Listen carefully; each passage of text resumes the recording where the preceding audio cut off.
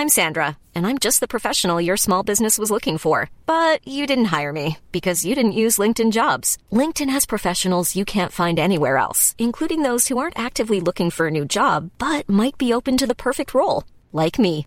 In a given month, over 70% of LinkedIn users don't visit other leading job sites. So if you're not looking on LinkedIn, you'll miss out on great candidates like Sandra. Start hiring professionals like a professional. Post your free job on linkedin.com/people today. Now, with regards to my Air Force police experience that you asked about, this was during my military service, which is mandatory for men in Greece. And it was very interesting indeed, because I was stationed at an Air Force base that had Mirage fighter planes. And I was there making sure that nobody comes into the Air Force base to steal any equipment or sabotage the planes. So that was indeed a very different and useful experience in my life. Okay, test time. Complete the 3-word sentence. Greek banking innovation, right? Greek banking innovation? No, probably not. You said Greek banking crisis, didn't you? It's hard not to go there if you saw those images of people queuing outside shuttered banks, fears that their euro deposits would be forcibly converted, keeping tensions high. But the fact is, Greek banking innovation is alive and well. They even have their own unicorn now, after JP Morgan acquired nearly half of Viva Wallet. Welcome to How to Lend Money to Strangers. I'm your host, Brendan Lagrange, and across my career, I've lived and worked in lending in Africa, Asia, and Europe. But I've never actually been to Greece, let alone done any work there. Luckily, having worked first in technology and then in finance, today's guest combines both of those in his latest venture, embedded within the heart of the local fintech scene. Dimitri Petrilis is CEO of Infinate Applications, an open banking-powered app for consumers and businesses alike.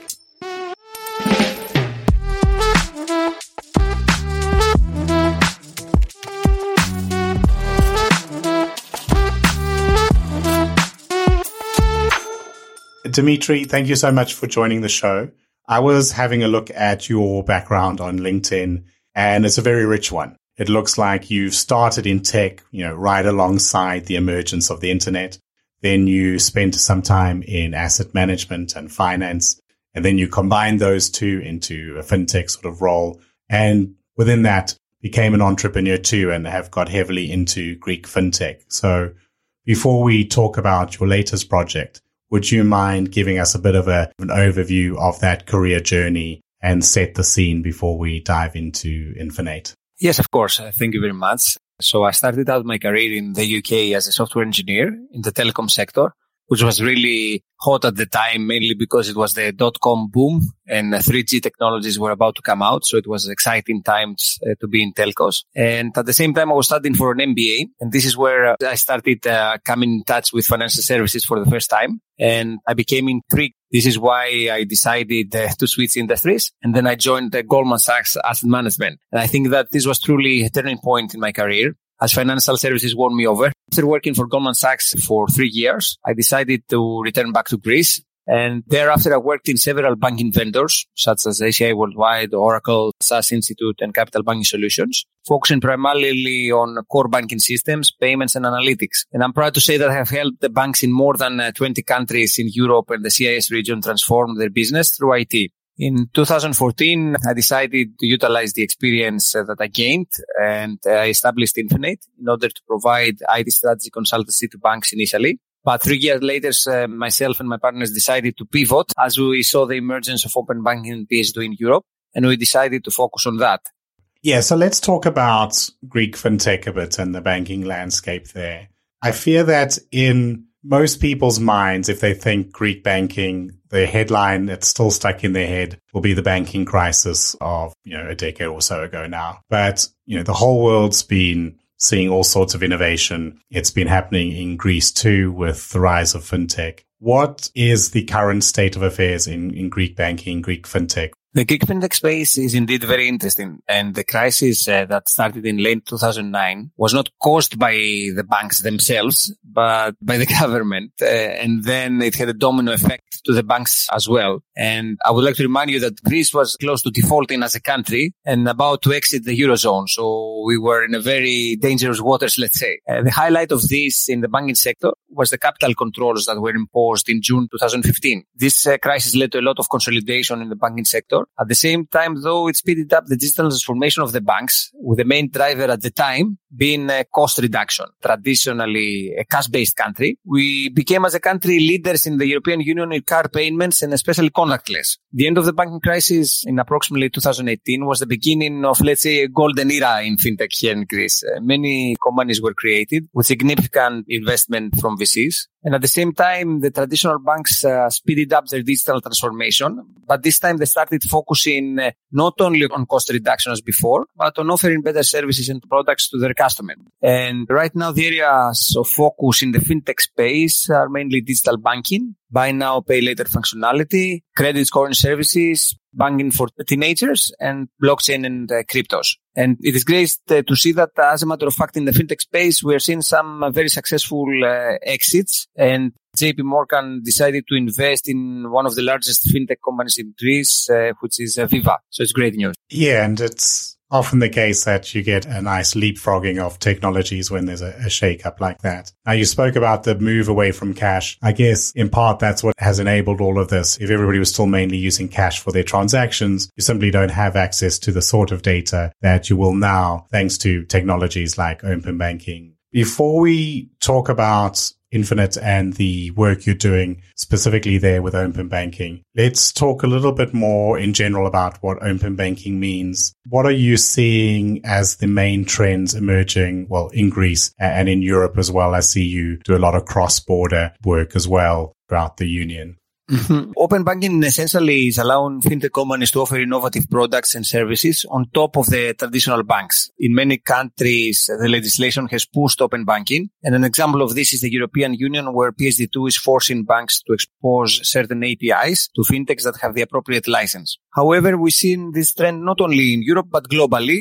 Because of open banking, we are seeing a platformication in banking, which is similar to the one we witnessed in the lodging sector with Airbnb, Booking.com, Expedia, etc. Consumer and businesses utilize the best products according to their needs from different banks, and they interact with them through fintech companies that are offering a much better user experience. Some examples of fintech companies that are using open banking are companies offering account aggregation, personal and business finance management, payment initiation, buy now, pay later solutions, and credit scoring applications. I believe that still open banking is at its early stages, but eventually it's going to revolutionize banking, as it will allow customers and businesses to take advantage of the innovation and agility of fintechs while having the security and trust of traditional banks. Yeah, that last point is interesting. And you talk about the trust in the traditional banks. When the Greek people went through the financial crisis, did that erode any of the trust they had in the big names, maybe make it easier for new names to start up? Or are people still pretty confident in the big old traditional banks as the main rock of trust and stability?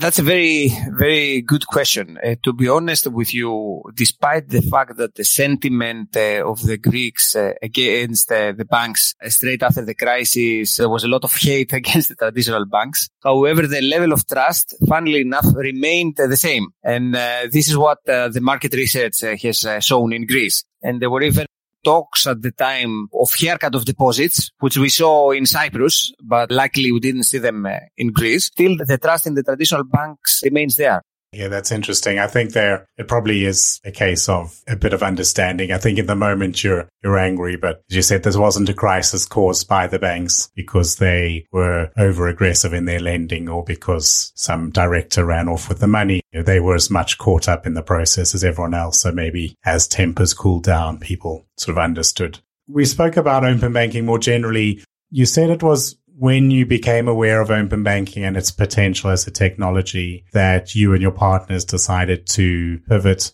the work in Infinate. And what is it that you're doing there? What was the sort of founding story of the business and what does it do uniquely to help consumers? Okay, so Infinet was established in October 2014. The exact date that my eldest daughter was born, as a matter of fact. At the time, we were providing, as I told you, IT strategy consulting to banks in the CIS region. So in 2017, long before PSD2 was enforced, we saw that open banking was coming to disrupt the financial services industry. Hence, we decided to pivot and focus on creating one of the first account aggregation applications in Europe. In late 2020, after being confident that the APIs with the Greek banks work seamlessly, we redesigned the application and added personal finance management, business finance management, automatic transaction categorization, and payment initiation. After extensive friends and family testing, we went officially live in September 2021 with marketing activities. We are now live in 6 countries: Greece, Spain, Portugal, France, Italy, and Romania. And we support more than 160 banks, including major European neobanks such as N26 and Revolut. We serve our individual and business customers through powerful mobile and web application. And in the future, we have a lot of innovation that is coming out from Infinet, as we're currently working on making Infinet a payment method, both for online and physical payments. Initially, this will be account-to-account payments, and later on, we're planning to offer our own digital wallet for wallet-to-wallet payments. Physical transactions will take place through the scanning of a QR code. However, where we truly want to make a difference is by offering intelligent lead generation based on the transactional behavior of the user. For example, using analytics, we may deduce that you are paying too much for your car insurance, and this would trigger a targeted offer by a partner insurance company. So this is our focus area for the future. Yeah, I think that's where it can really be a technology that does help consumers, because, we often talk about it easing up a process, and that's true. I mean, processes where I just click yes to use open banking to get, an income check done rather than fill out 12 months of bank statements. But this is another good example where products are so complicated, it's impossible to know just about what the best product is for us. Are we staying on top of car insurance, heating bills, credit card? What's the best, air miles offer for the way I spend and use my card? What's the cheapest one based on how I travel around and don't travel around? And this is where something like, open banking is not doing it itself, but open banking is revealing that data for innovation so that people can come and build these businesses that save you time, save you money by finding better deals for you. Now, obviously, here I talk a lot about lending. You've spoken a bit about innovation happening in credit scoring in Greece. I'm not sure if this is within the space as well that you're dealing with, but have you seen the same open banking data being used to do some credit scoring, or at least to help make loans to customers? Indeed, and we're not doing this ourselves, but we do have a partner that has analytical models that are being used for credit scoring, with the aim of providing buy now, pay later functionality. There are a couple of fintechs in Greece that are doing this. So they're using open banking data to analyze the transactional profile of customers and provide credit scoring based on that. Or, as I would like to call it, credit assessment, because credit scoring implies and needs data from other sources as well that are not currently available from open banking data, right? So, for example, if a person is blacklisted from the National Bureau, that would not be visible from the transactional data necessarily. Yeah, and there's rules that you can do in open banking that you can't do with traditional credit as well. So you're right, that is a better way of framing it. I think as well, you mentioned there buy now, pay later. I think globally that's the term that's getting all the headlines. What I think open banking suffers with slightly is that it always sits in the background. So it's a technology that's enabling a lot of innovation, but it's not something consumers see all that well. And so often it gets forgotten about and it doesn't get the credit. So I always, when I talk to people in the industry, almost everybody's using open banking. But when you see the newspaper headlines, it's sort of gone out of the press now. So it's an interesting trend to keep an eye on. I guess a little bit on that same thought, you talked about working with 160 global banks. What does that mean, and what's that allowing you to do to have such a widespread network? Okay, so to us, having a large number of banks across different countries is extremely important. Within the European Union, the regulators are pushing for the boundaries of the financial services sector to be cross-country. As such, it is extremely important to have wide coverage of banks and countries. Hiring for your small business? If you're not looking for professionals on LinkedIn, you're looking in the wrong place. That's like looking for your car keys in a fish tank. LinkedIn helps you hire professionals you can't find anywhere else, even those who aren't actively searching for a new job but might be open to the perfect role. In a given month, over 70% of LinkedIn users don't even visit other leading job sites. So start looking in the right place. With LinkedIn, you can hire professionals like a professional. Post your free job on linkedin.com/people today. Mom deserves the best, and there's no better place to shop for Mother's Day than Whole Foods Market. They're your destination for unbeatable savings, from premium gifts to show-stopping flowers and irresistible desserts. Start by saving 33% with Prime on all body care and candles. Then get a 15-stem bunch of tulips for just $9.99 each with Prime. Round out Mom's menu with festive rosé, irresistible berry chantilly cake, and more special treats. Come celebrate Mother's Day at Whole Foods Market. We're continuously expanding our coverage, and we're aiming to cover the whole Europe and later expanding to other regions as well, such as America, Asia, and Middle East, because there are quite a lot of businesses that have accounts and banking relationships globally. Right now, what we see is that open banking is country-specific, and we would like to move away from that and make it EU-specific and then make it global. Yeah, I want to get too political and talk about Brexit, but I was trying to get... I used to live in Hong Kong, and in Hong Kong, your bank account can just accept currencies in any value from any country. It sort of automatically would open a US dollar account or a pound account or a Swiss franc account or whatever it needed. It would open and take the payment. So when I started working here for the startup that I've joined, I'm paid in US dollars, and I just assumed I could accept them, and I couldn't get them paid into my bank account. I had to open a transfer account, and you realize that a lot of these banking systems that come across as so advanced still miss some functionality that just feels so normal in today's world. Your consumers will get onto Amazon, they'll go and shop online. They can buy goods from around the world, especially within the EU. Click on something and it's delivered to you within a few days. It could be made in Germany and it will be at your door in Athens in 2-3 days. That's what we expect. And to suddenly say, well, my bank account can't share data seems very strange, because there's not even a physical good that needs to be put on a truck and sent around the world.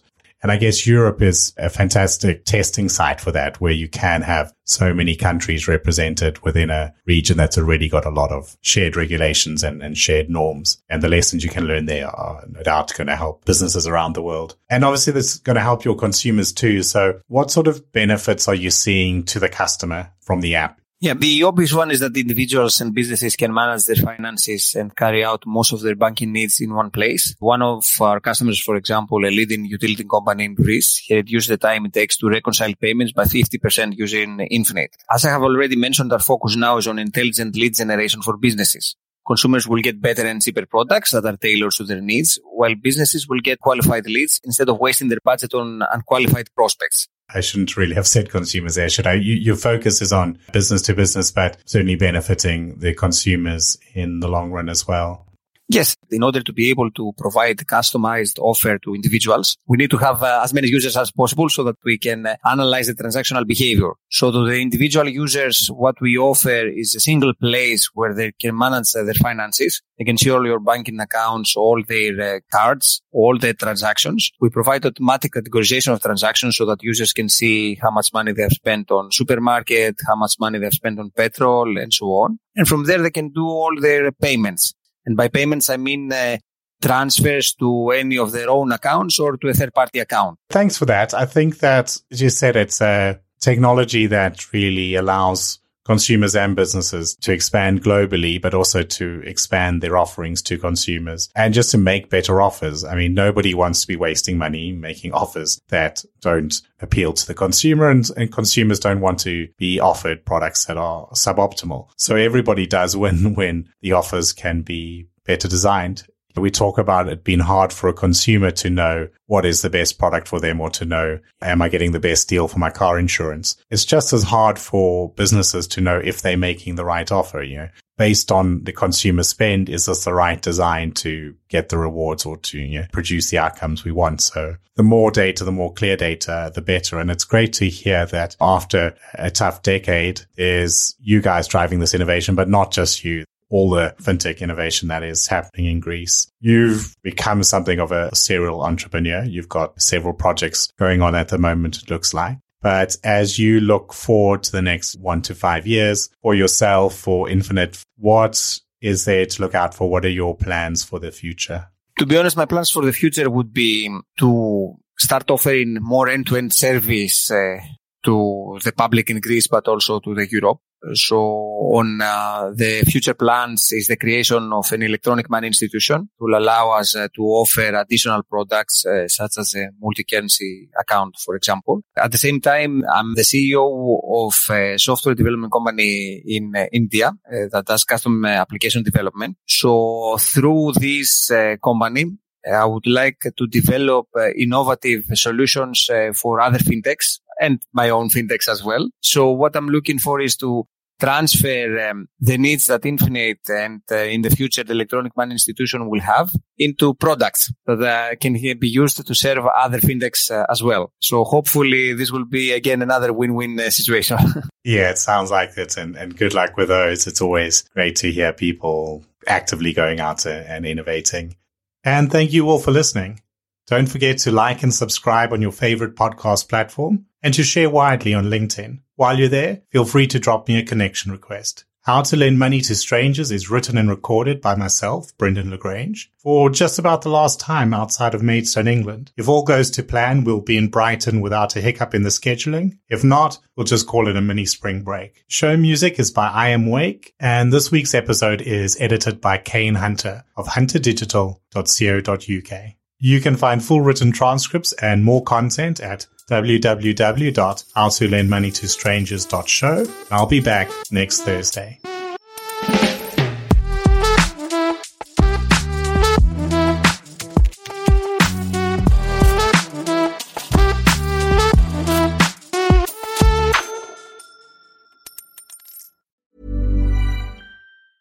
Mom deserves the best, and there's no better place to shop for Mother's Day than Whole Foods Market. They're your destination for unbeatable savings, from premium gifts to show-stopping flowers and irresistible desserts. Start by saving 33% with Prime on all body care and candles. Then get a 15-stem bunch of tulips for just $9.99 each with Prime. Round out Mom's menu with festive rosé, irresistible berry chantilly cake, and more special treats. Come celebrate Mother's Day at Whole Foods Market.